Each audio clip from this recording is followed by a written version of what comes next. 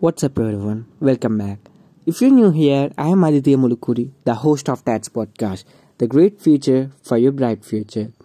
Today, I would like to say you the Chinese money wisdom from Chinese ancient faith, the Tao of dollars. Yes, Taoism, a religious tradition with roots in China dating back more than 2000 years, is undoubtedly the major world religion least understood by Westerners.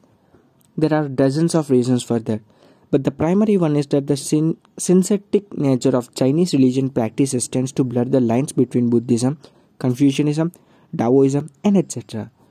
When you meet a Westerner who claims to be a Taoist, you are likely to find they are really more of a confused Buddhist or a spiritually inclined Confucianist.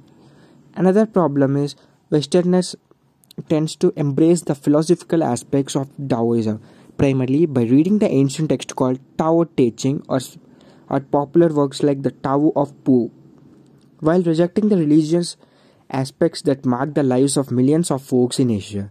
Even the way we spell things causes confusion. Older folks tend to prefer the T spellings seen in the weight guides systems as the Tao. Younger folks are more likely to use the D spellings of Hanyu Pinyin system, the Dao.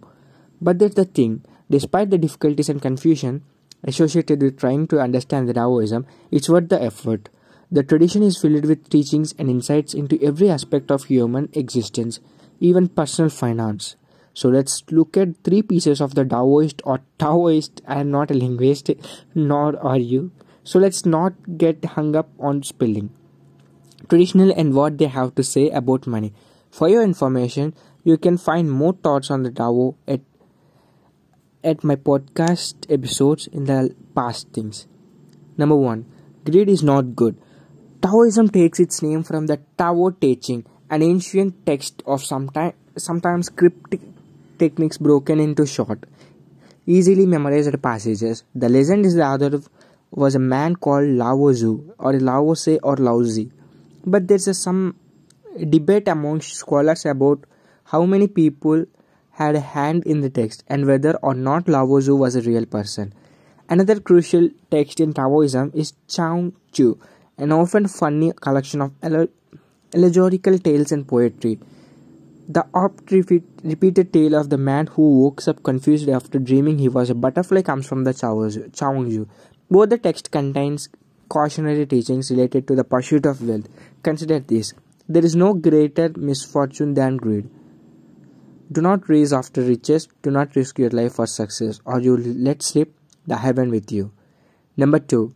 Frugality is central to enlightenment. Central to understanding Taoism are the basic virtues known as three treasures: compassion, frugality, and humility, which first appear in chapter 67 of the Tao Te Ching. It is the second of the treasures, called Jian in Chinese, that is most closely associated with the money issues. It can be translated as moderation, economy, simplicity, or frugality, and is often explained through the Taoist metaphor of pew or uncraved wood. At the risk of completely misinterpreting what pew implies, let's say the Taoism teaches the way to find truth is to fast cast off unnecessary encumbrances like selfish desires for profits. The earliest forms of Taoism, just like the earliest forms of Buddhism or Christianity, and the modern secular practice of minimalism, advocate for a simple life that provides room for contemplation and celebrates simple pleasures. Number 3.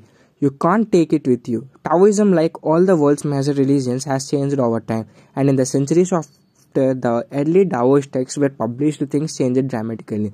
The worships of deities, the emergences of a priesthood, and the practice of religious rituals all become central to Taoism in Asia.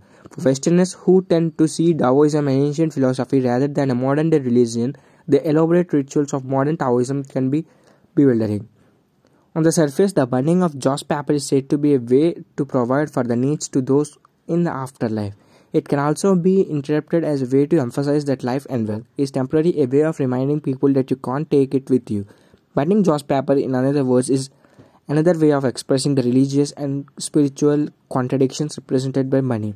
Money is what you need, yet money points away from the truth. It is saying goes a necessary evil but a requirement and hindrance in the life, and that is something that all of us, East and the West, religions and philosophers should understand, trying to think different about how you finance. So this is today's episode. Hope I conveyed some value-added content for you. Thank you for listening. I am Aditya Mulkuri, the host of Tats Podcast, signing off. Peace.